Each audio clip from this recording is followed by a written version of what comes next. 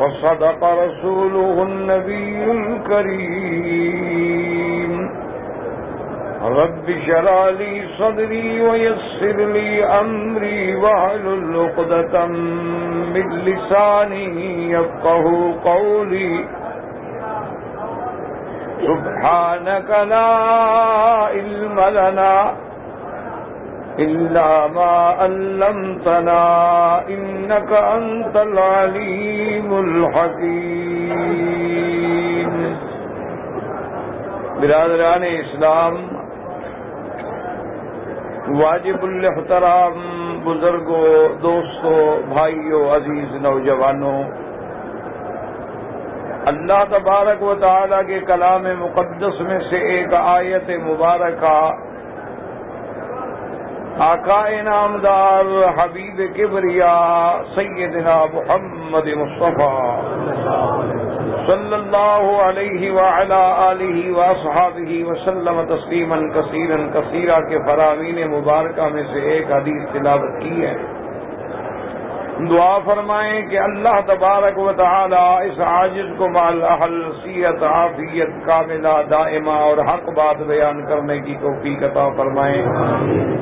اللہ تبارک و تعالی آپ کو سمجھنے کی اور ہم سب کو مل کر حق پر چلنے کی توفیق عطا فرمائیں. پروردگار عالم اپنی رحمت سے تمام آنے والوں کی حاضری، حج، عبادت، زیارت منظور و مقبول فرمائیں. میں نے چند دنوں کے درس میں عرض کیا تھا اللہ کے قرآن اور فرمان رسول عربی صلی اللہ علیہ وسلم کی روشنی میں کہ ظلم عظیم جو ہے وہ بھی شرک ہے، سب سے بڑا گناہ جو ہے اکبر الکبائر وہ بھی شرک ہے، اور جہنم میں مستقل ڈالنے والی بیماری جو ہے وہ بھی شرک ہے، اور شرک پہ مرنے والوں کی نہ بخشش ہونے کا بھی اللہ نے قرآن میں واضح کیا کہ ان کی بخشش بھی نہیں ہوگی. ان کے لیے شفاعت حضور صلی اللہ علیہ وسلم بھی نہیں ہوگی. اور اسی طرح حضور صلی اللہ علیہ وسلم نے بھی وصیت فرمائی حضرت معاذ کو کہ معاذ ابن جبل اللہ کے ساتھ کبھی شریک نہ کرنا، چاہے تیرے بدن کو ٹکڑے ٹکڑے کر دیں یا قتل کر دیں یا چاہے تجھے آگ میں ڈال دیں، لیکن شرک نہ کرنا. اور اسی طرح اللہ نے قرآن میں فرمایا کہ مشرک اگر رشتہ دار مر جائیں تو ان کی بخشش بھی نہ مانگیں. اسی طرح اللہ تبارک و تعالی نے قرآن میں وضاحت کر دی کہ اللہ نے حضرت ابراہیم علیہ السلام کو بھی آزر کے شرک پہ مرنے کے بعد بخشش مانگنے سے منع کر دیا. یہ ساری باتیں الحمدللہ ثم الحمدللہ آپ سن چکے ہیں. اب یہ سمجھیں کہ شرک ہے کیا. اتنی بڑی بلا جو ہے کہ سارا قرآن بھرا ہے کہ لا تشرکو لا تشرکو لا تشرکو ان اللہ لا یغفر ان یشرک بہ اور من یشرک باللہ فقد ضل ضلالا بعیدا. اور سارا قرآن سورۃ فاتحہ سے لے کر والناس تک چلے جائیں، ہر سورت میں لازماً شرک کی مذمت ملے گی. تو آخر شرک کس کو کہتے ہیں اس کو سمجھنے کی کوشش کریں. شرک کا ایک تو لغوی معنی ہے، لغت کے اعتبار سے شرک کا معنی سمجھیں یہ شریک سے ہے. شراکت ہے، شراکت داری ہے، شرکاء ہیں، شریک ہیں، یعنی کسی کاروبار میں حصے دار ہیں، دکان میں، زمین میں، تجارت میں. تو عام آدمی بھی کہتا ہے کہ جناب یہ میرا شریک ہے، یہ جناب زمین میری نہیں اکیلی بلکہ اس میں میرے ساتھ 2 شریک ہیں، اس بلڈنگ میں میرے ساتھ جناب 5 بندے شریک ہیں، اس کاروبار میں جناب میرے ساتھ بہت شرکاء ہیں، اور یہ بینک ہے، یہ بڑے بڑے کاروبار ہیں، یہ جی ہمارے نہیں ہیں، ان میں تو شیئرز ہیں، حصص ہیں، بہت شریک ہیں. تو یہ ظاہری معنی کیا ہوا؟ شرک کا شراکت کرنا، شراکت داری کا ثابت ہونا، کسی کو کسی چیز میں شریک کر لینا، یہ شرک کا معنی میں ہے۔ مادہ ایک ہوتا ہے، شراکت ہو یا شرک ہو یا شریک ہوں یا شرکا ہوں، ان سب کا اصلی مادہ جو ہے وہ یہ ہے کسی کو شریک بنانا۔ سمجھ آ رہی ہے میری بات کہ نہیں؟ اچھا، آپ درود شریف پڑھیں گے تو پھر جلدی سمجھ جائیں گے۔ اب اصطلاحی معنی، اصطلاحی کا معنی کیا ہوتا ہے کہ شریعت کے اعتبار میں شرک کس کو کہتے ہیں؟ شریعت کے اعتبار میں شرک یہ ہے کہ اللہ کی ذات میں، یاد رکھنا، اللہ کی ذات میں یا اللہ کے صفات خاصہ میں یا اللہ کے افعال و اختیارات میں یا اللہ کی عبادات میں کسی چیز کو کسی غیر کو ملانا جو ہے، اسی کا نام شرک ہے۔ سمجھ آ گئی بات؟ بالکل دماغ میں رکھ رہے ہیں، اللہ کی ذات میں شریک کرنا یہ کیا ہے؟ شرک ہے۔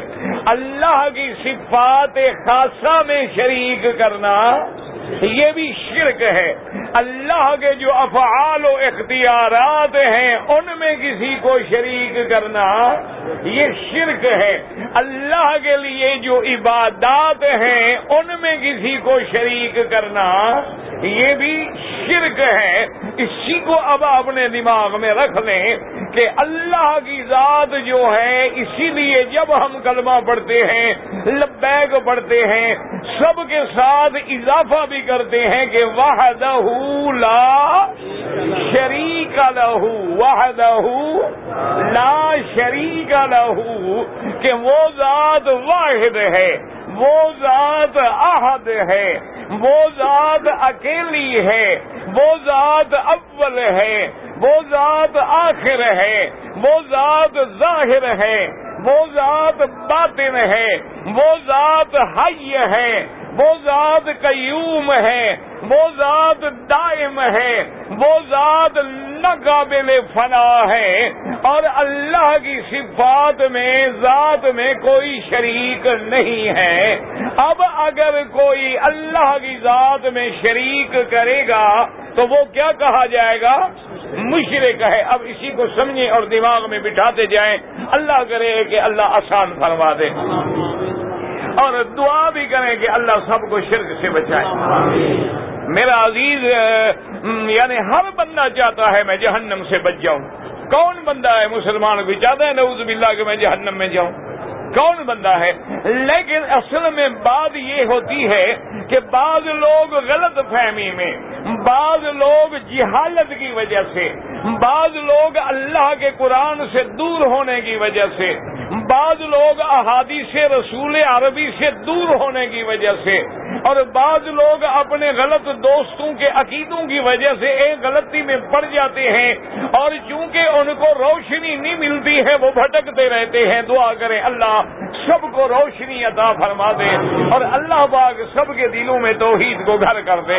اب دیکھو نا جی، لاکھوں حاجی آ رہے ہیں، دعا کر اللہ سب کو خیریت سے حج نصیب فرما دے، لیکن ابھی تک ان بیچاروں کو کسی کو حجر اسود کا پتہ نہیں، کسی کو صفا کا پتہ نہیں، کسی کو مروہ کا پتہ نہیں، کسی بیچارے کو احرام باندھنے کا پتہ نہیں، کسی بیچارے کو سائی میں دوڑنے کا پتہ نہیں، کسی بیچارے کو استلام کرنے کے طریقے کا پتہ نہیں، کسی بندے کو استباع کا پتہ نہیں، کسی بندے کو رمل کا پتہ نہیں، کسی کو مقام ابراہیم کا پتہ نہیں، کسی بندے کو مینا کا پتہ نہیں۔ تو کیا مانا ہے؟ غریب کیا کریں؟ جاہل ہیں، دین سے واسطہ نہیں ہے، اور انہوں نے کوشش نہیں کی، اور میری برادری مولویوں نے محنت نہیں کی۔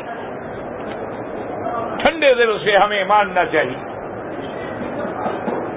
اگر ہر محلے کا مولوی جو ہے، ہر جامع مسجد کا مولوی جو ہے، ہر علاقے کا مولوی، یونین کونسل یا موضع کا مولوی جو ہے، اگر وہ بینکوں سے فہرست لے لیں کہ اس علاقے کے کتنے حاجی حج پہ جا رہے ہیں، ان کے گھر جا کے مل لے، ٹائم دے کے ان کو صرف عمرہ اور حج اور مکہ اور مدینہ سمجھا دے، تو الحمدللہ لوگ 80% غلطی کرنے سے بچ جائیں۔ سیاست سے فارغ نہیں، یا پھر مولوی جو ہیں اپنے مقابلے سے فارغ نہیں، سپیکر بھی مقابلے پہ ہیں، مسجدیں بھی مقابلے پہ ہیں، اب تو ماشاءاللہ پگڑیاں بھی مقابلے پہ ہیں، کرتے بھی مقابلے پہ ہیں، واسکٹیں بھی مقابلے پہ ہیں۔ دعا کر اللہ ان سب کو ہدایت دے۔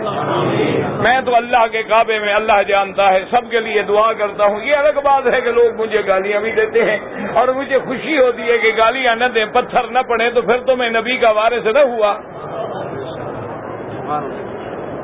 حضور کی بات سب نے مان لی تھی، تو پھر ہم ٹکے کے آدمی ہماری کیا حیثیت ہے؟ پتہ تو تب لگے گا کہ آپ صحیح کہتے ہیں کہ چند آدمی ناراض ہوں، کچھ گالیاں دیں، کچھ پتھر ماریں، کچھ وہابی کہیں، کچھ نبی کا منکر کہیں، کچھ تہمتیں لگائیں، اور کچھ کہیں گے نہیں بھائی بات تو قرآن حدیث کی ہے، مانو یا نہ مانو۔ تب ہی وہ عالم بنتا ہے جس پہ سارا جہان راضی ہو جائے۔ سمجھو عالم نہیں، مداہن ہے، گنگا شیطان ہے۔ سارا جہان نبی پہ راضی نہیں ہو سکا تو مولوی پہ راضی کیسے ہو سکتا ہے؟ یہ کیا بات ہوئی؟ اب جناب سمجھیں، اللہ معاف فرمائے، اللہ معاف فرمائے، کہ اللہ کی ذات میں شریک کرنا کیا مانا؟ کہ خدا دو ہیں۔ جیسے کہ بعض کافروں کا عقیدہ ہے کہ اللہ جو ہے وہ ایک نہیں ہے بلکہ دو خدا ہیں، ایک کا نام یزدا ہے اور ایک کا نام اہرمن ہے۔ ایک خدا خیر کا پیدا کرنے والا ہے، ایک شر کے پیدا کرنے والا ہے، ایک روشنی کے پیدا کرنے والا ہے اور ایک اندھیروں کے پیدا کرنے والا ہے۔ وہ کہتا ہے جی ایک خدا کیسے ہو سکتا ہے؟ خیر بھی پیدا کرے، شر بھی پیدا کرے، اچھائی بھی پیدا کرے، برائی بھی پیدا کرے، نور بھی پیدا کرے، ظلمات بھی پیدا کرے۔ وہ کہتے ہیں نہیں، یہ سمجھ نہیں آتی، اصل میں دو خدا ہیں، ایک کا نام یزدا ہے اور ایک کا نام اہرمن ہے۔ تو اب جو اللہ کی ذات میں یہ عقیدہ رکھے وہ کیا بن گیا؟ مشرک بن گیا، وہ شریک کر رہا ہے نا۔ کیوں؟ مسلمان کا کیا عقیدہ ہے کہ سب کا خالق کون ہے؟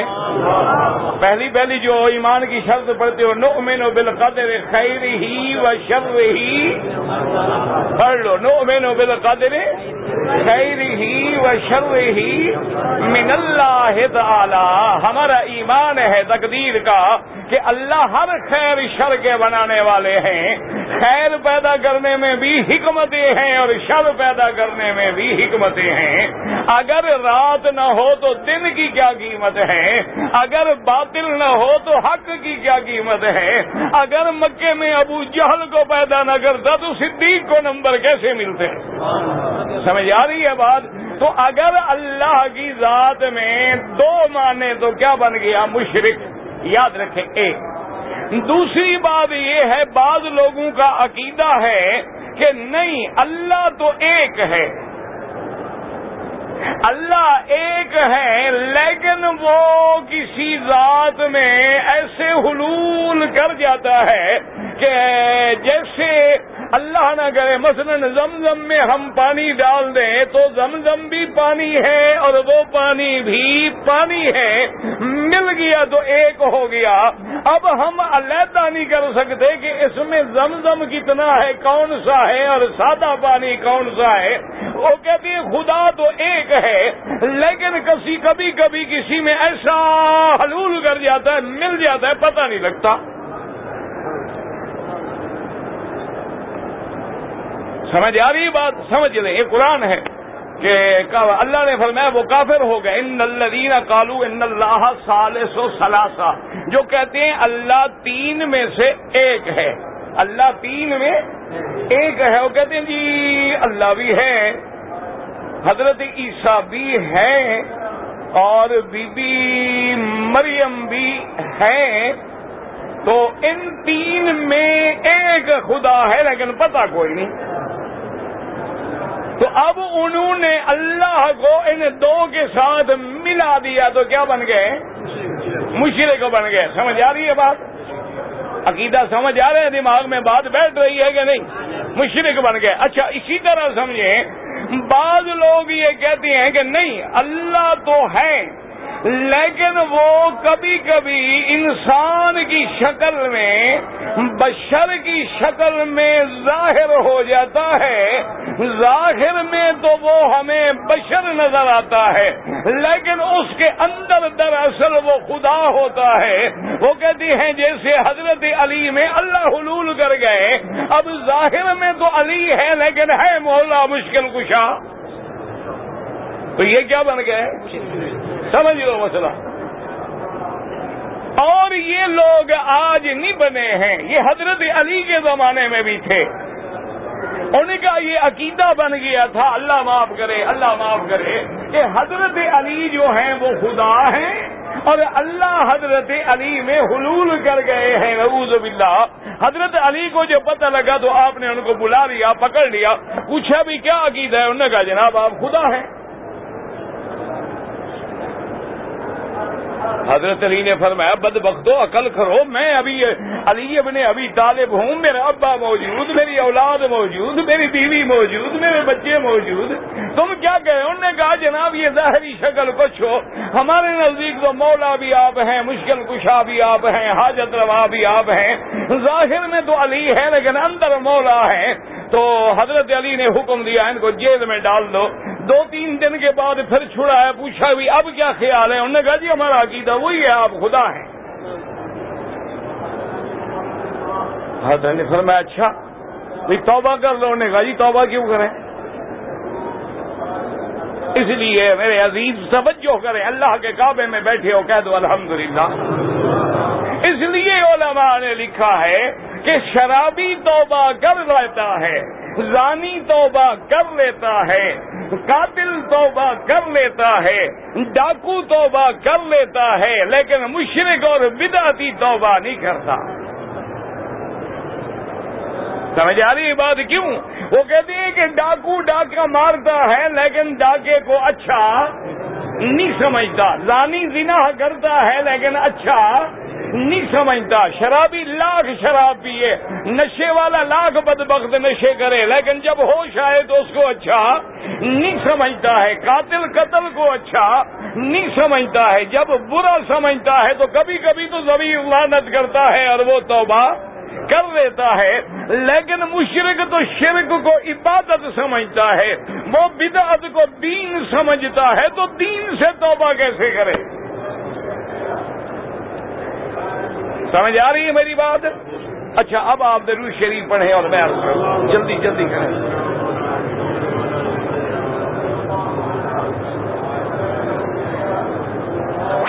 علی رضی اللہ تعالی عنہ جب نام آئے تو کہیں رضی اللہ. حضرت علی رضی اللہ تعالی عنہ نے حکم دیا کہ ان سب کو سزائے موت دے دو، یہ مشرک ہیں، مرتد ہیں، قتل کر دو، اور قتل کرنے کے بعد آگ جلا کے بہت بڑا علاوہ روشن کر کے ان کو آگ میں جلا دو. اب لے جاؤ. جب دور گئے حضرت نے فرمایا ان کو بلاؤ، ممکن ہے ڈر کے مارے توبہ کر لیں، جان چھوٹے معاف کر دیں ہم ان کو. حضرت علی نے واپس بلایا، ابھی واپس آؤ. واپس آ گئے، کہا اب توبہ غلطی ہوگی نہیں؟ انہوں نے کہا جی اب تو ہمیں پکا یقین ہو گیا آپ خدا ہیں. انہوں نے کہا پہلے تو کچھ دل مل تھے لیکن آج پکا یقین ہو گیا آپ خدا. انہوں نے کہا وہ کیسے ہو گیا؟ انہوں نے کہا جناب آگ میں ڈالنے کا عذاب تو خدا دیتا ہے نا، آپ نے بھی تو ہمیں آگ میں جلانے کا عذاب دیا، معلوم ہوا اندر سے خدا تو ہے نا. نعوذ باللہ. تو یہ کیا ہے؟ یہ بھی شرک. سمجھ آ رہی ہے بات؟ اچھا یہ 2 باتیں یاد کر لیں. اسی طرح بے عین ہی اللہ معاف کرے اللہ معاف کرے، بعض لوگوں کا یہ بھی عقیدہ ہوتا ہے کہ اللہ کے جز ہے، ٹکڑا ہے، اللہ نور ہے، لیکن نبی جو ہیں وہ اللہ کے نور میں سے من نور اللہ، اللہ کے نور کا ٹکڑا ہے.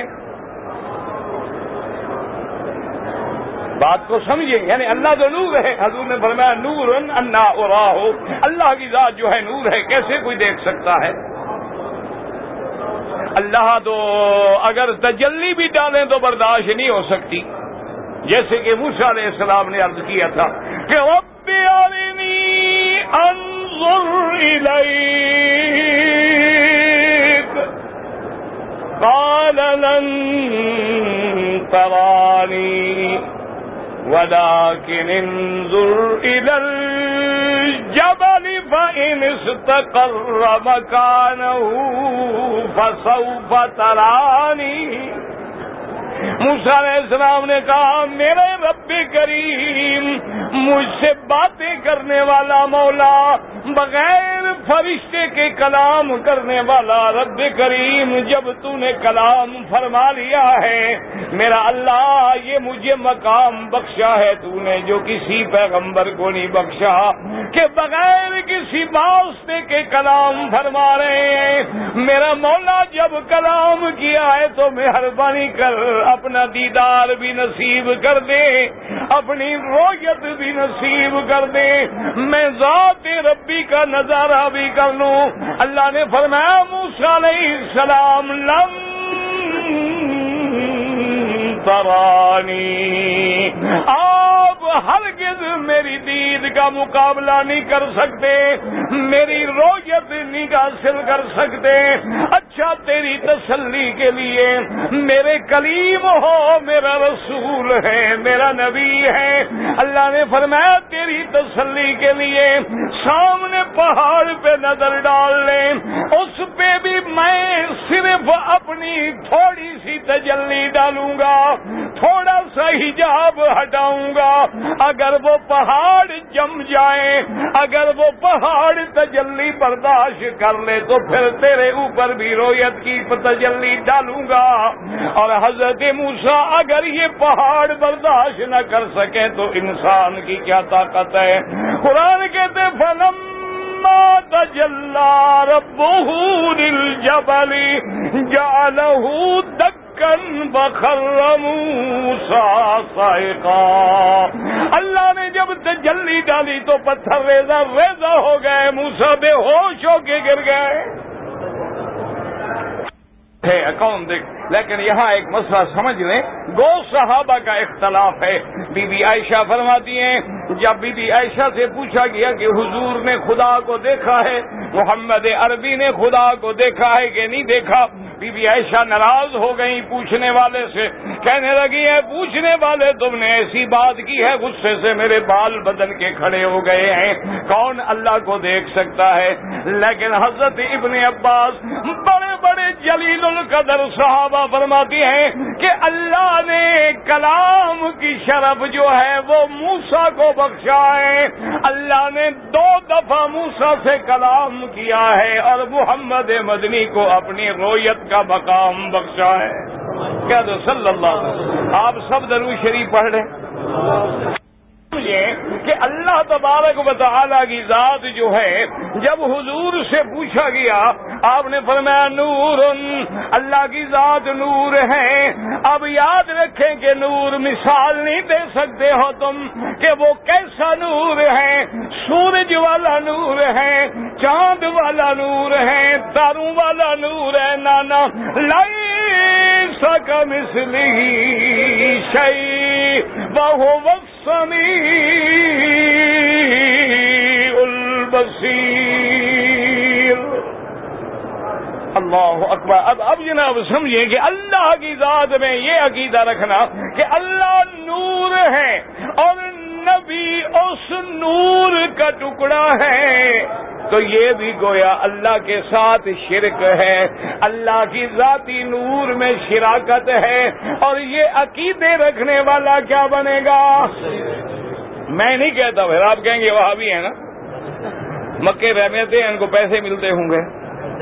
ہاں جی حاجیوں کا کیا ہے، گھر بیٹھے جو مرضی آئے کہنے میں کیا جاتا ہے، اللہ معاف کرے. لیکن آپ خود فیصلہ کریں شریک مانے ذات میں. اچھا اسی طرح کوئی یہ عقیدہ رکھے کہ اللہ کی ذات علی کی شکل میں آئی تو وہ کیا بنا، اور اگر یہ عقیدہ رکھے کہ اللہ کی ذات نبی کی شکل میں آئی ہے کہ جو مستوی تھا عرش پہ خدا ہو کر اتر پڑا ہے مدینے میں مصطفیٰ ہو کر، جو یہ عقیدہ رکھے دیکھے کہ اللہ کی ذات بھی محمد مصطفیٰ میں ہے، ظاہر میں تو محمد ہے اور ظاہر میں تو احمد ہے اور اصل میں احد ہے، درمیان میں میم کا صرف پردہ ہے اور جب پردہ ہٹا دیں تو وہ ایک ہے۔ یہ عقیدہ رکھنے والا اللہ کے ساتھ نبی کو شریک کر رہا ہے، کیا بنے گا؟ آپ خود اپنے دماغ میں سوچتے چلے جائیں۔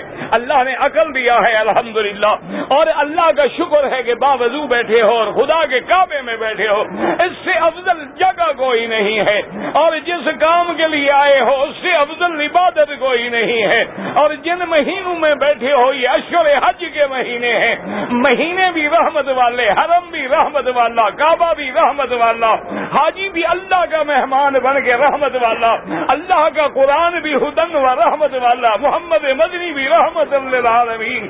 اب بھی اگر عقیدہ سمجھ نہ آئے تو پھر معلوم ہوتا ہے اللہ نے مہریں لگا دی ہیں، پھر مولوی کی کوئی طاقت نہیں۔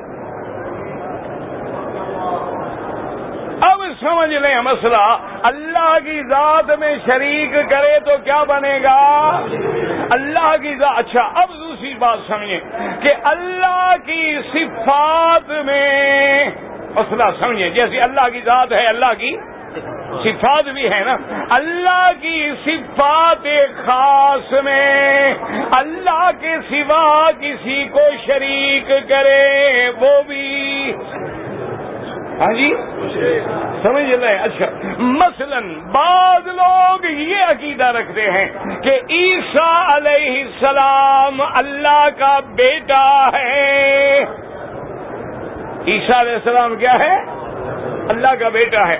اچھا بعض قومیں کہتی ہیں نہیں نہیں، عزیر علیہ السلام اللہ کا بیٹا ہے۔ اب یہ اللہ کے قرآن میں ہے، یہ کسی چھوٹی موٹی کتاب نہیں۔ قالت اليہود عزیر ابن اللہ وقالت النصارى المسیح ابن اللہ۔ اللہ فرماتے ہیں یہودی کہتے ہیں کہ عزیر کس کا بیٹا ہے، اور عیسیٰ علیہ السلام کے بارے میں نصرانی کہتے ہیں وہ کس کا بیٹا ہے۔ ہاں جی اچھا اسی طرح یاد رکھیں جیسے آج باطل لوگ ہیں نا اپنے عقیدے پہ اڑے ہوئے، ایک وفد آیا تھا نجران کے علاقے میں اور ان کی قیادت کرنے والا عبد المسیح ہے، 60 آدمیوں کا وفد ہے۔ صحابہ کہتے ہیں ایسا وفد ہم نے نہیں دیکھا، بڑے اعلیٰ لباس والے، بڑے لباس فاخرہ والے لوگ تھے، حضور کی خدمت میں مدینے آئے، اللہ کے نبی نے ان کو حکم دیا کہ ان کو ٹھہرا دو۔ صحابہ نے پوچھا کہ یا رسول اللہ ان کو کہاں ٹھہرائیں، کہاں انتظام کریں؟ حضور نے فرمایا میری مسجد میں ٹھہراؤ، اور کون سا ہمارے پاس محل ہے؟ چلو لمبی بات ہے، وہ ٹھہر گئے اور اس کے بعد حضور سے بات کی۔ ان میں بڑے بڑے ان کے عالم بھی تھے، احبار بھی تھے، رہبان بھی تھے، تاجر بھی تھے، بڑے بڑے امیر بھی تھے، بہت بڑا ایک وفد بن کے آیا تھا۔ ان نے کہا کہ آمنہ کے لال حبیب کبریا محمد مصطفیٰ، جب حضور کا نام آئے درود نہ پڑے تو پھر آپ گناہگار ہوں گے، میں آپ کو 1000 بار کہہ چکا ہوں۔ اللہ کے بندو درود پڑھو گے تو قیامت میں قرب ہوگا، اور آج کعبے میں بیٹھے ہو، ہم گناہگار تو ہیں، دعا کر دیں اللہ ہمیں بھی اپنی رحمت کر دے اور حضور کی زیارت بھی نصیب فرما دے۔ حاجیو دعا کیا کرو، تمہیں پتہ نہیں ہے تم بڑے قیمتی لوگ ہو، تمہیں قدر ہی نہ ہو اپنی تو کیا کریں؟ ہے نا وہ بھول جاتا ہے کہ میں شیر ہوں، اس کو لڑکے بھی نچاتے رہتے ہیں، لیکن یاد آ جائے نا میں شیر ہوں تو سارے سرکس والے بھاگ جائیں۔ تمہیں بھی پتہ نہیں ہے کہ حاجی کی کیا قیمت ہے۔ اللہ فرماتا ہے حاجی جب گھر سے نکلتا ہے نا اپنی بستی سے، بس میرے رستے میں چلتا ہے تو فرمایا میرا مہمان بن جاتا ہے۔ اللہ نے فرمایا ملائکہ یہ جو مانگے گا میں دوں گا، اور جس کے لیے معافی مانگے گا اس کو بھی معاف کر دوں گا۔ اللہ کے دروازے پہ آئے ہو، اب سمجھیں جناب کہ ان کا جو وفد آیا تو انہوں نے میرے محبوب سے، کملی والے سے، سرکار مدینہ سے صلی اللہ علیہ وسلم سے، انہوں نے کہا کہ یا رسول اللہ صلی اللہ علیہ وسلم ہم اس لیے آئے ہیں کہ لڑائی سے مسئلے حل نہیں ہوتے، مسئلے ہمیشہ مذاکرات سے حل ہوتے ہیں، باتوں سے حل ہوتے ہیں، مل بیٹھنے سے حل ہوتے ہیں۔ اب ہم لڑنا نہیں چاہتے، چونکہ وہ بڑے سمجھدار تھے، ان کو پتا تھا کہ سارا مکہ علاقہ تو سارا فتح ہو گیا ہے، سارے عرب پہ اسلام کا جھنڈا لہرا گیا، اب کون مقابلہ کرے گا محمد عربی صلی اللہ علیہ وسلم کا؟ اس لیے مسئلہ جو ہے ذرا باتوں سے حل کریں۔ انہوں نے کہا کہ یا رسول اللہ صلی اللہ علیہ وسلم، ہم آپ سے بات کر رہے ہیں۔ حضور نے فرمایا اسی بات کے لیے تو اللہ نے مجھے بھیجا ہے، اہلا و سہلا، بالکل بات کریں۔ تھوڑا لمبا قصہ میں مختصر کرتا ہوں۔ انہوں نے کہا یا رسول اللہ، آپ عیسیٰ علیہ السلام کو مانتے ہیں؟ حضور نے فرمایا بالکل مانتے ہیں۔ انہوں نے کہا جی آپ کی کتاب جو اللہ نے قرآن بھیجا ہے اس میں ہے کہ عیسیٰ علیہ السلام کیا ہے؟ کلمۃ اللہ، اور دوسری جگہ ہے اللہ نے فرمایا ہے کہ عیسیٰ ہے روح اللہ، اور تیسری جگہ پہ یہ بات قرآن میں بھی موجود ہے کہ اللہ نے عیسیٰ علیہ السلام کو بی بی مریم کے بطن سے لیکن بغیر باپ کے پیدا کیا ہے۔ آپ یہ بات مانتے ہیں؟ حضور نے فرمایا بالکل مانتے ہیں۔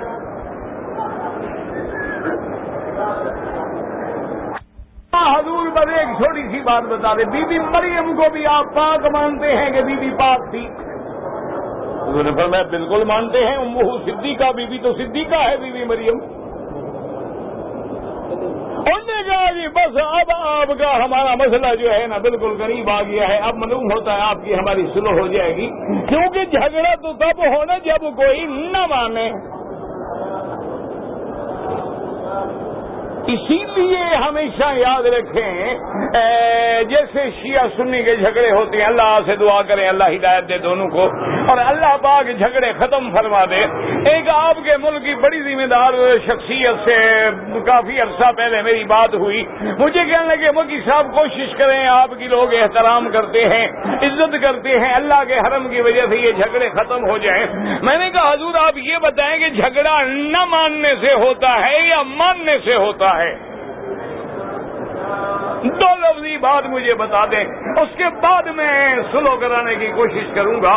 جھگڑا نہ ماننے سے ہوگا یا ماننے سے؟ اس نے کہا جب مان لو تو جھگڑا کیسا؟ اب دیکھو نا جی یہ رومال ہے، ایک حاجی اٹھ کے کھڑا ہو جائے، وہ کہ مکی صاحب یہ رومال میرا ہے، بولے لو جھگڑا ہے؟ وہ کہے رومال میرا ہے، میں کہ نہیں میرا ہے، وہ کہے جناب میرا ہے، مگر نہیں میرا ہے، تو اب لڑائی ہوگی نا۔ تو لڑائی نہ ماننے سے ہوگی یا ماننے سے؟ نہ آپ اللہ کے کعبے میں بیٹھے ہیں، لڑائی نہ ماننے سے شروع ہوتی ہے یا ماننے سے؟ دیکھو آپ مانتے ہیں کعبہ شریف ہے، لڑائی کیا مطلب؟ تو اب میں نے کہا کہ حضرت جناب اللہ نے آپ کو اتنی کرسی بھی دی ہے، اتنا بڑا عہدہ بھی دیا ہے، اہل سنت والجماعت تو صدیق کو بھی مانے، عمر کو بھی مانے، عثمان کو بھی مانے، علی کو بھی مانے، صحابہ کو بھی مانے، اہل بیت کو بھی مانے۔ وہ جیسے صحابہ کے غلام، حسنین کے غلام، وہ جیسے اہل بیت کے غلام، ازواج کے غلام، بنات کے غلام، بی بی فاطمہ کے غلام، تو ہم تو سب کو ماننے والے ہیں۔ مجھے یہ بتائیں نہ ماننے والے کون ہیں؟ جو صحابہ کو نہیں مانتے، صدیق کو نہیں مانتے، عمر کو نہیں مانتے، عثمان کو نہیں مانتے، قرآن کو نہیں مانتے، بی بی عائشہ کو نہیں مانتے، حضور کی ازواج کو نہیں مانتے، تو جھگڑا نہ ماننے والے کریں گے یا ہم ماننے والے کریں گے؟ تو یہ مسئلہ میں نے کہا آپ حل کرا دیں، چلو میں کرا دیتا ہوں۔ کہنے لگا ہاں جی بات تو، میں نے کہا ہم تو ماننے والے ہیں، ماننے والا کیوں لڑے؟ وہ پاگل ہو گیا۔ ہمارے نزدیک تو جو حضرت علی کی توہین کرے وہ بھی کافر، ہمارے نزدیک جو اہل بیت نبی کا گستاخ ہے وہ بھی کافر، ہمارے نزدیک جو بی بی فاطمہ کی شان میں توہین کرے وہ بھی کافر، بی بی عائشہ کی توہین کرے وہ بھی کافر۔ ہم تو سب کے غلام ہیں۔ اب آپ فیصلہ کریں کہ جھگڑا کون کرتا ہے، گلے میں ہمارے ڈال دیتے ہیں آپ۔ اللہ سے دعا کریں اللہ جھگڑے دور کر دے. اللہ کے کعبے میں بیٹھے ہو دعا کرو اللہ اصلاح کر دے, اللہ ایک کر دے. اور یاد رکھو کافر جب لڑتے ہیں نا وہ شیعہ سنی کو نہیں دیکھیں گے, ان کے نزدیک تم سب مسلمان ہو. وہ دیوبندی بریلوی کو نہیں دیکھیں گے, ان کے نزدیک تم سب مسلمان ہو. وہ حنفی شافی کو نہیں دیکھیں گے. اس لیے خدا کرے تم بھی جھگڑے مٹا کے ایک دین کے نیچے آ جاؤ, اللہ کی توحید اور محمد مدنی کی سنت کو اپنا لو. ہمارا تو کعبہ بھی ایک ہے, خدا بھی ایک ہے, مصطفیٰ بھی ایک ہے, لبیک بھی ایک ہے, عرفات بھی ایک ہے. اللہ سب مسلمانوں کو ایک کرنا. اب جناب انہوں نے کہا کہ یا رسول اللہ صلی اللہ علیہ وسلم, انہوں نے کہا حضور اب آپ کا ہمارا مسئلہ حل ہو گیا, قریب آ گئے, اب انشاءاللہ ہمارا جھگڑا نہیں ہوگا کہ آپ رسول اللہ بھی مانتے ہیں, کلمت اللہ بھی مانتے ہیں, روح اللہ بھی مانتے ہیں, بی بی مریم کو صدیقہ بھی مانتے ہیں, ولیہ بھی مانتے ہیں, عیسیٰ کو بغیر باپ کے بھی مانتے ہیں. تو بالکل معمولی سا جھگڑا ہے, یا تو پوری کائنات میں ہمیں ایک بندہ اور دکھلا دیں جو بغیر باپ کے پیدا ہوا ہو. اگر دنیا میں اور کوئی بندہ نہیں ہے تو مان لو ہم ٹھیک کہتے ہیں کہ خدا کا بیٹا ہے. سمجھ آ رہی ہے بات کہ نہیں سمجھ آ رہی؟ یاد رکھو آخر باطل جو ہے نا اس کے پاس بھی تو کوئی دلیل ہوتی ہے نا, ایسے تو بندہ نہیں گمراہ ہو جاتا نا. اس کے دماغ میں تو کچھ خلل ہوتا ہے کہ جی اللہ نے آدم کو بھی کلمت اللہ نہیں کہا, اللہ نے اس کو بھی روح اللہ نہیں کہا, اللہ نے موسیٰ کو کلیم اللہ تو کہا ہے, روح اللہ نہیں کہا, اللہ نے نوح کو نجی اللہ تو کہا ہے, روح اللہ نہیں کہا. اور آدم سے لے کر میرے مدنی محمد مصطفیٰ تک باپ بھی موجود ہے, ماں بھی موجود ہے. محمد مدنی کے ابے کا نام عبداللہ ہے, اماں کا نام آمنہ ہے, اور ہر نبی کی ماں بھی موجود ہے, باپ بھی موجود ہے. یہ نرالا نبی ہے جس کی ماں تو ہے لیکن باپ کوئی نہیں. انہوں نے کہا جی ایک بندہ اور دکھا دے, جھگڑا ختم, یا پھر ہماری بات مان لیں. آپ درود شریف پڑھیں اور میں حدیث کروں. محبوب نے جواب نہیں دیا, اللہ نے جبریل بھیجا. اللہ نے فرمایا جبریل جلدی جاؤ میرے مدنی پہ میرا قرآن لے جاؤ, یہ میری توحید کا مسئلہ ہے. زبان محمد کی ہوگی, حکم میرا ہوگا. کیوں میرے نبی کی تو شان یہی ہے نا کہ والنجم اذا هوى ما ضل صاحبكم وما غوى وما ينطق عن الهوى ان هو الا وحی. اللہ فرماتا ہے میرا مدنی مجھے قسم ہے تارے کی جب ڈوبے. اللہ نے قسم کھائی, فرمایا معاذ اللہ محمد مصطفیٰ نہ گمراہ ہوئے نہ بہکے ہیں, بلکہ وہ ہدایت والے ہیں, رشد والے ہیں. اور فرمایا وما میرا مدنی تو بولتا بھی نہیں اپنی مرضی سے, بلکہ ان ہوا الا وحی یوحی, مگر اللہ کا وحی ہے جو اس کی طرف بھیجا گیا. اللہ نے فرمایا جبریل جا کے میرے مدنی سے کہہ دو کہ ان ظالموں کو جواب دے, ان مثل عیسیٰ عند اللہ کمثل آدم خلقہ من تراب ثم قال له کن فیکون. اللہ نے فرمایا میرا محبوب ان کو بتلاؤ ظالموں, عیسیٰ کی مثال تو ایسی ہے جیسے آدم کہ اللہ نے ان کو بغیر ماں کے بغیر باپ کے مٹی سے پیدا کیا ہے, اور مٹی سے بنا کے کلمہ کن کہا ہے اور آدم پیدا ہو گیا ہے. اگر باپ نہ ہو تو اگر وہ خدا کا بیٹا بن جاتا ہے تو جس کا باپ بھی نہ ہو ماں بھی نہ ہو اس کے بارے میں فیصلہ کرو.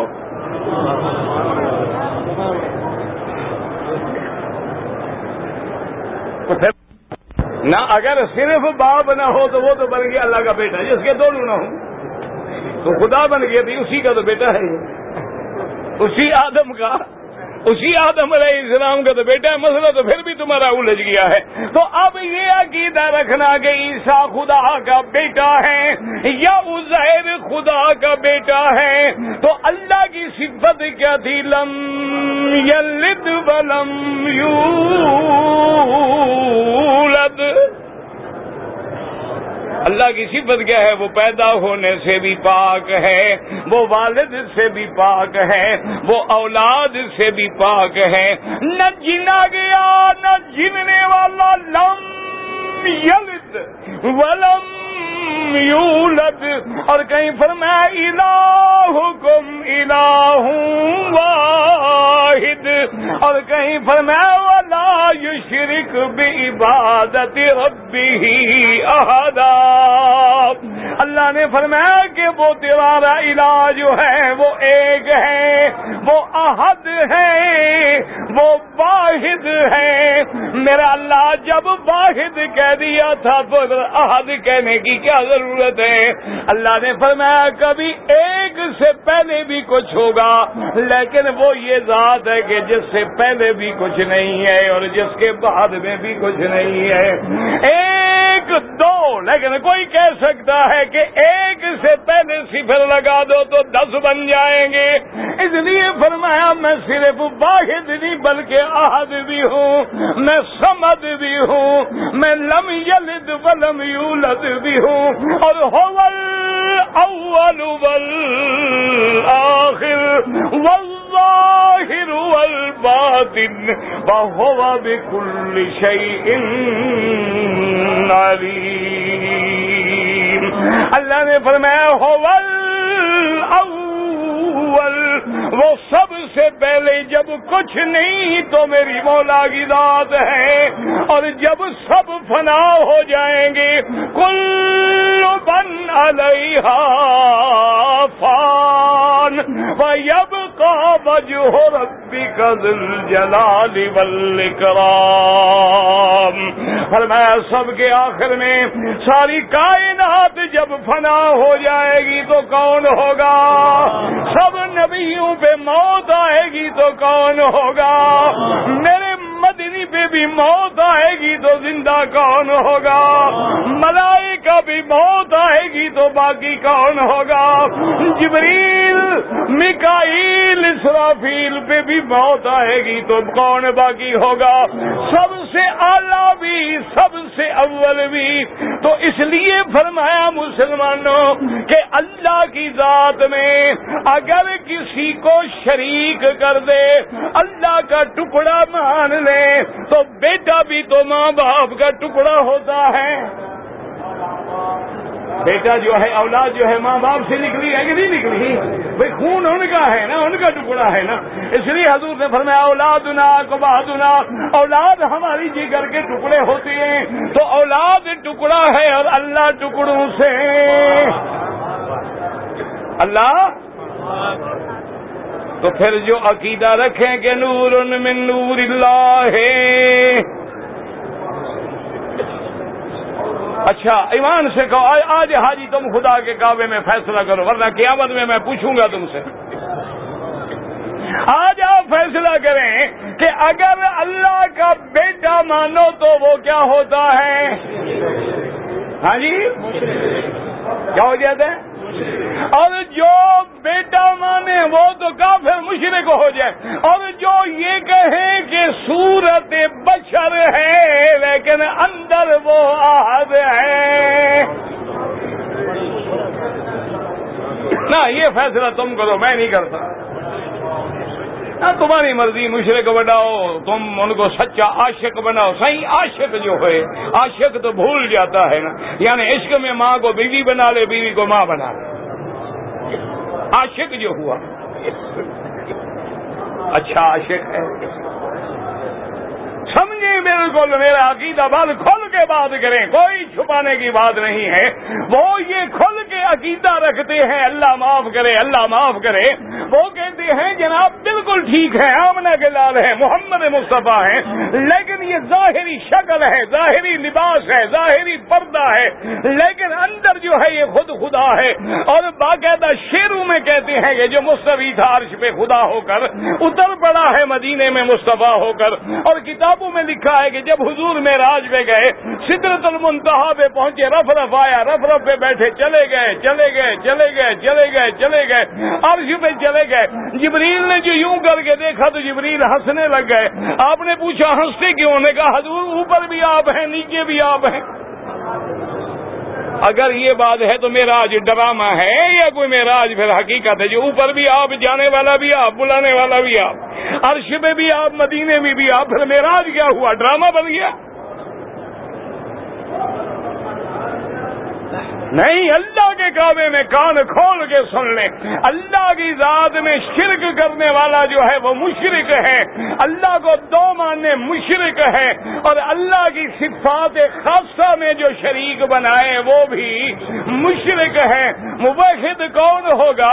جو کہے اللہ واحد ہے، اللہ احد ہے، اللہ صمد ہے، لم یلد ہے ولم یولد ہے، الحی ہے، الدائم ہے، الاول ہے، الآخر ہے، الظاہر ہے، الباطن ہے، وہ سب کا خالق ہے، سب مخلوق ہے، وہ دینے والا، یہ لینے والے ہیں، وہ معبود ہے، یہ عابد ہیں، وہ مسجود ہے، یہ ساجد ہیں، وہ رازق ہے، یہ مرزوق ہے، وہ خالق ہے، یہ مخلوق ہے، وہ مالک ہے، یہ مملوک ہے، نبی ولی شان والے، لیکن سب اللہ کے دروازے کے سوالی ہیں۔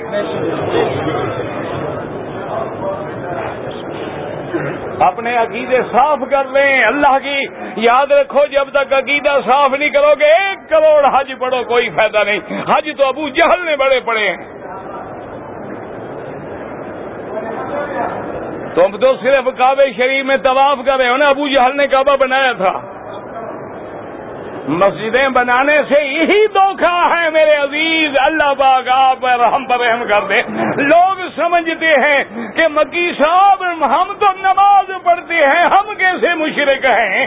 ہم روزہ رکھتے ہیں، ہم کیسے مشرک ہیں؟ ہم کلمہ پڑھتے ہیں، ہم کیسے مشرک ہیں؟ ہم کعبے کا طواف کرتے ہیں، ہم کیسے مشرک ہیں؟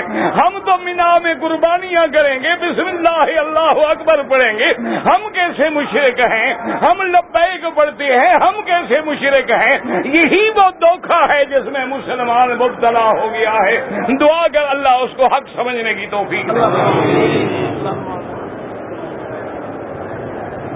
وہ سمجھتا ہے کہ جناب مشرک وہ ہے جو نماز نہ پڑھے، مشرک وہ ہے طواف نہ کرے، خدا کو نہ مانتا ہو، قرآن نہ پڑھتا ہو۔ یہ اچھی بات ہے، ہمیں مشرک بنا رہے ہیں۔ ہم تو جناب نماز پڑھ رہے ہیں، اللہ اکبر کر رہے ہیں، سجدہ کر رہے ہیں، رکوع کر رہے ہیں، لبیک پڑھ رہے ہیں، احرام باندھا ہوا ہے، طواف کر رہے ہیں، ہم کیسے مشرک بن گئے؟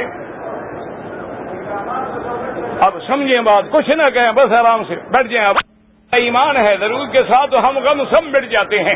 اب سمجھو مانا، نماز پڑھنے والے کا مانا یہ ہو کہ شرک نہیں ہے، نا نماز پڑھنے کا نام توحید نہیں ہے، سمجھو۔ مسئلہ سمجھیں ذرا، ٹھنڈے دل سے دماغ توجہ رکھیں، دماغ کو ادھر مبذول رکھیں۔ نماز پڑھنے کا نام توحید نہیں ہے، طواف کرنے کا نام توحید نہیں ہے، حج پڑھنے کا نام توحید نہیں ہے۔ جو آدمی اللہ کا سجدہ کرتا ہے، یہ کوئی مسئلہ نہیں، اللہ کا سجدہ کرے اور غیر کا سجدہ نہ کرے تو اب توحید آئے گی اور شرک بڑھے گا۔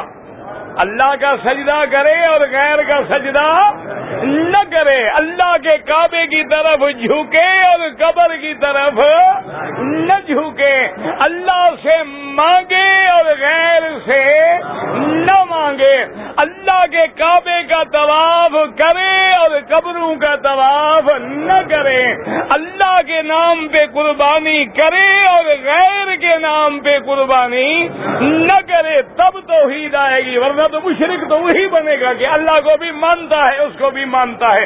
اللہ بھی حاجت روا ہے, پیر بھی حاجت روا ہے, اللہ بھی مدد کرنے والا, مرشد بھی غوث اعظم ہے, اور اللہ کے گھر کا بھی طواف ہے, قبر کا بھی طواف ہے, اللہ کے نام کی بھی قربانی ہے, پیر کے نام بھی قربانی ہے, قبروں پہ بھی قربانی ہے, مینا پہ بھی قربانی. یہی تو شرک ہے, اور شرک کو بھی سینگ لگے ہوتے ہیں.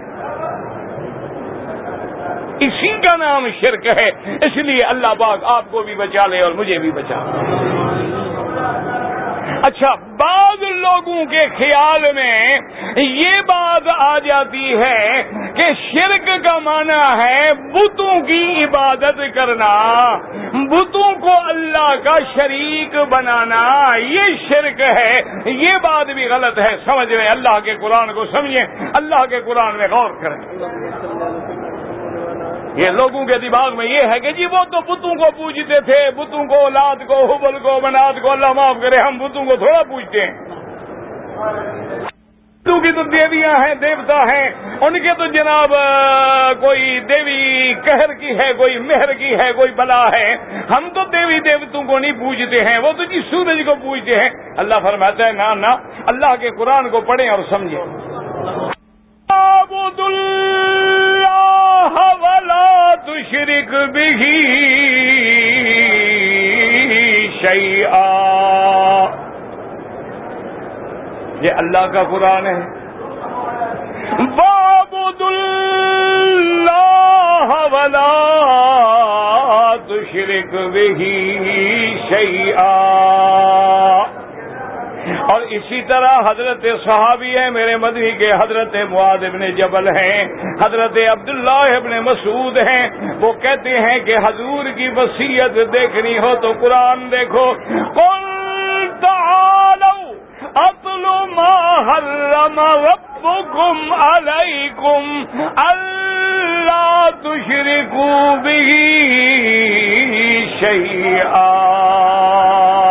اللہ فرماتا ہے میرا مدنی, کہہ دو میرے بندوں کو کہ اللہ کی عبادت کریں, ولا تشرکوا بہ شیئا, اور اللہ کے ساتھ کسی چیز کو بھی شریک. یہ نہیں کہ صرف بتوں کو شریک نہ کریں, بلکہ کسی ملک کو بھی شریک, کسی فرشتے کو بھی شریک, اور کسی ولی نبی کو بھی شریک نہ کریں. اس لیے فرمایا ولا تشرکوا بہ شیئا, اور وہاں فرمایا قل تعالوا اتل ما حرم ربکم. آؤ میں تم پہ تلاوت کروں کہ کس کس چیز کو تمہارے رب نے حرام کیا ہے. سب سے پہلی چیز کیا ہے؟ اللہ تشرکوا بہ شیئا. اب یاد رکھیں قرآن نے کیا کہا, میری عبادت کرو اور شرک نہ کرو. اور آگے کیا کہتی ہیں, وبالوالدین احسانا, اپنے والدین سے بھلائی کرو. یہاں والدین کی کیا ضرورت تھی؟ مفسرین نے, محدثین نے لکھا کہ اصل پیدا کرنے والا کون ہے؟ خالق کون ہے؟ لیکن ظاہری طور پہ ہم کو پیدا کرنے والے ماں باپ ہیں. باپ کی پشت سے, ماں کے سینے سے, اور باپ ماں کے مقام مقرر میں بچہ پیدا ہوتا ہے. اللہ نے فرمایا ان سے بھلائی تو کر سکتے ہو, لیکن ان کو کبھی خدائی میں شریک نہ کر بیٹھنا. ان سے احسان تو کر سکتے ہو, ان کی نیاز مندی تو کر سکتے ہو, لیکن اس خیال میں نہ آنا کہ میری ماں نے مجھے اٹھایا ہے, اپنے پیٹ میں سنبھالا ہے, موت کی منزل سے گزر کے مجھے پیدا کیا ہے, پھر مجھے دودھ پلایا ہے, پھر میرے رضاعت کے مراحل طے کیے ہیں, تو شاید یہ بھی خالق کے ساتھ کچھ مل گئی ہے, تخلیق کی منزل سے گزر رہی ہے. اللہ نے فرمایا نہ خبردار, خالق میں ہوں, یہ مخلوق ہے. ثم خلقنا النطفة علقة فخلقنا العلقة مضغة فخلقنا المضغة عظاما فكسونا العظام لحما ثم انشأناه خلقا آخر فتبارك الله احسن الخالقین. اللہ نے فرمایا میرے بندے غور کر، میں اگر نہ چاہوں تو ماں بھی ہے باپ بھی ہے، لیکن بچہ میں نہیں دیتا.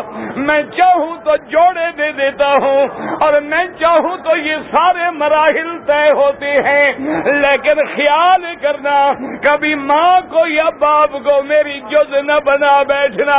یہ تو پیٹ میں رکھنے کے بعد بھی نہیں جانتی کہ لڑکا ہوگا کہ لڑکی ہوگی، صالح ہوگی کہ طالح ہوگی، اچھا ہوگا کہ برا ہوگا، سعید ہوگا کہ شقی ہوگا، کتنا عرصہ زندہ رہے گا، کہاں موت آئے گی، میرا فرما بردار ہوگا کہ نہیں ہوگا. لیکن میں یہ سب جاننے والا اللہ یعلم ما تحمل انثی.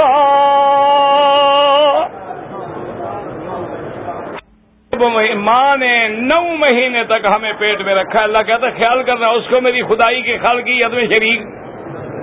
تو جن پیروں نے ہمیں نہ کبھی کچھ نہیں دیا، جائیں تو ہم نظر پیش کریں، وہ ہمارے گھر میں آئے تو پھر بھی ہم پیش کریں. نہ یہ کیسے اللہ معاف کرے قادر بن گئے، مشکل کشا بن گئے، حاجت روا بن گئے، یہ کیسے مدبر فی الامر میں. یعنی زندہ ہوں تو ہماری منت پہ نظر نیاز پہ پلیں، اور مر جائیں تو ہماری منوتیوں پہ پلے برادری. اللہ معاف کرے. اللہ سے دعا کر اللہ ان کی بھی ہدایت کے فیصلے کرے، اللہ ہماری بھی ہدایت. اب سمجھیں مسئلہ کہ شرک کیا ہے.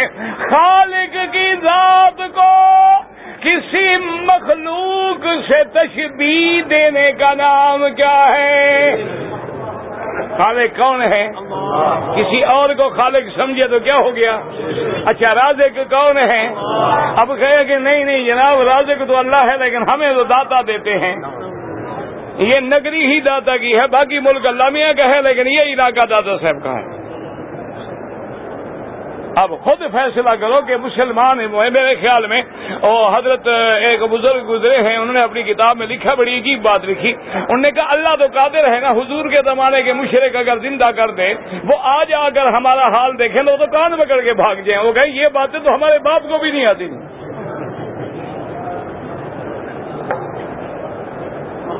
انہوں نے کہا وہ تو جناب کان پکڑ کے دبا کے بھاگ جائیں گے، یہ پتہ نہیں کیا بلا ہے.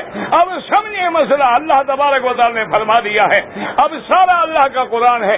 اللہ کی ذات میں بھی کوئی شریک، اللہ کا کوئی مثل، کوئی مثال، کوئی شبیہ، کوئی نظیر، کوئی ضد، کوئی ند نہیں ہے. لا شریک لہ، لا مثل لہ، ولا مثال لہ، ولا ند لہ، ولا ضد لہ، ولا وزیر لہ، ولا مشیر لہ. اور صرف اللہ خالق کل شیء. سب کو پیدا کرنے والا کون ہے؟ ٹھنڈے دل سے عقیدے کو سمجھیں. توحید کا مسئلہ کڑوا بڑا ہوتا ہے، چوٹ بڑی لگتی ہے، اور خاص طور پہ جس کے اندر جراثیم ہو نا، دوائی اسی کو کوڑی لگتی ہے. یہ بات یاد رکھنا. اندر صفرا ہو نا جی، ذرا میل شیل ہو، اندر ذرا پیپ ہو، تو جہاں دباؤ تو وہی درد ہوگا، باقی جگہ پہ درد نہیں ہوتا. ڈاکٹر کہتے ہیں درد ہو رہا ہے، وہ کہتے ہیں ہاں اندر انفیکشن ہے. تو جہاں شرک کا انفیکشن ہوگا اور توحید کا ہتھوڑا پڑے گا تکلیف تو ہوگی. لیکن قیامت میں یہ نہیں کہہ سکو گے کہ ہمیں سبق توحید کا نہیں ملا تھا، یہ نہیں کہہ سکو گے انشاءاللہ. اللہ کی تو میری بہنیں بیٹیاں چلی جائیں، نماز کا وقت ہو گیا. بلا وجہ آپ بھی پریشان نہ ہوں اور اپنی نماز بھی خراب نہ کریں. تقریر ہوتی رہے گی، پھر سن لینا، کیسے لے لینا، لیکن اصل چیز نماز ہے. پیچھے چلی جائیں جہاں عورتیں ہیں، وہاں مل کے بیٹھ کے نماز پڑھیں. مردوں کے آگے نماز پڑھ کے نہ اپنی نماز برباد کریں، اپنا اللہ اکبر. اب جناب اللہ کے قرآن کی آیت کو سمجھنے اللہ فرماتے ہیں قرآن پاک میں تو پہلی کیا کہتے ہو؟ بسم اللہ ہے. بتا دو پہلا شروع کرو گے کیا کہو؟ بسم اللہ. اللہ اکبر کیا مانا؟ باقی چھوٹے چھوٹے بھی ہیں.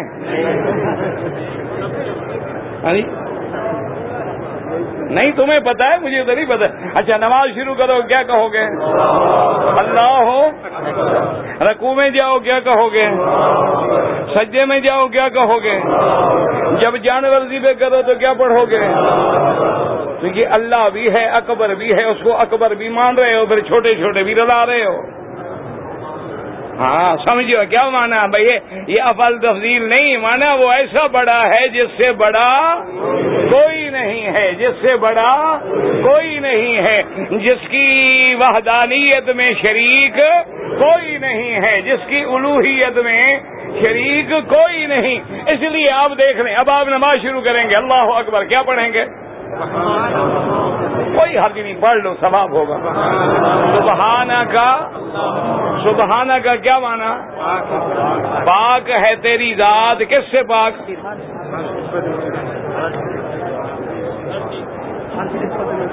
سمجھو اللہ تو پاک ہے. کس سے؟ اللہ شریکوں سے. تو جب تک اللہ کہتے ہیں سبحانہ شروع نہ کرو نماز قبول. پاک ہے تیری ذات شریک سے، تو کیا اللہم سبحانہ کا اللہم. اچھا آگے کیا ہے؟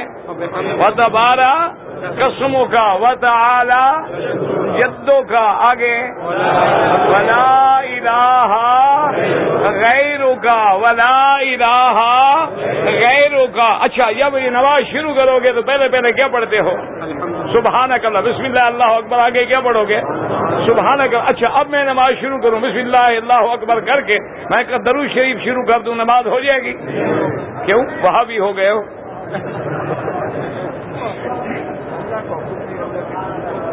نہ میں درود پڑھ رہا ہوں تو میں کہتا ہوں نماز نہیں ہوگی. اچھے لوگ ہو بھائی. معلوم ہوا کہ درود کا مقام اپنا ہے، توحید کا مقام اپنا ہے، الوہیت کا مقام اپنا ہے، انبیاء کا مقام اپنا ہے. اللہ نے فرمایا السلام علیک ایھا النبی. سکھلا دیا بندے نماز پڑھو. میرا مدنی سلام کا مستحق ہے، عبادت کا مستحق نہیں ہے، وہ سجدے کا مستحق نہیں ہے، وہ رکوع کا مستحق نہیں ہے، وہ سلام کا مستحق ہے، سلاد کا مستحق ہے.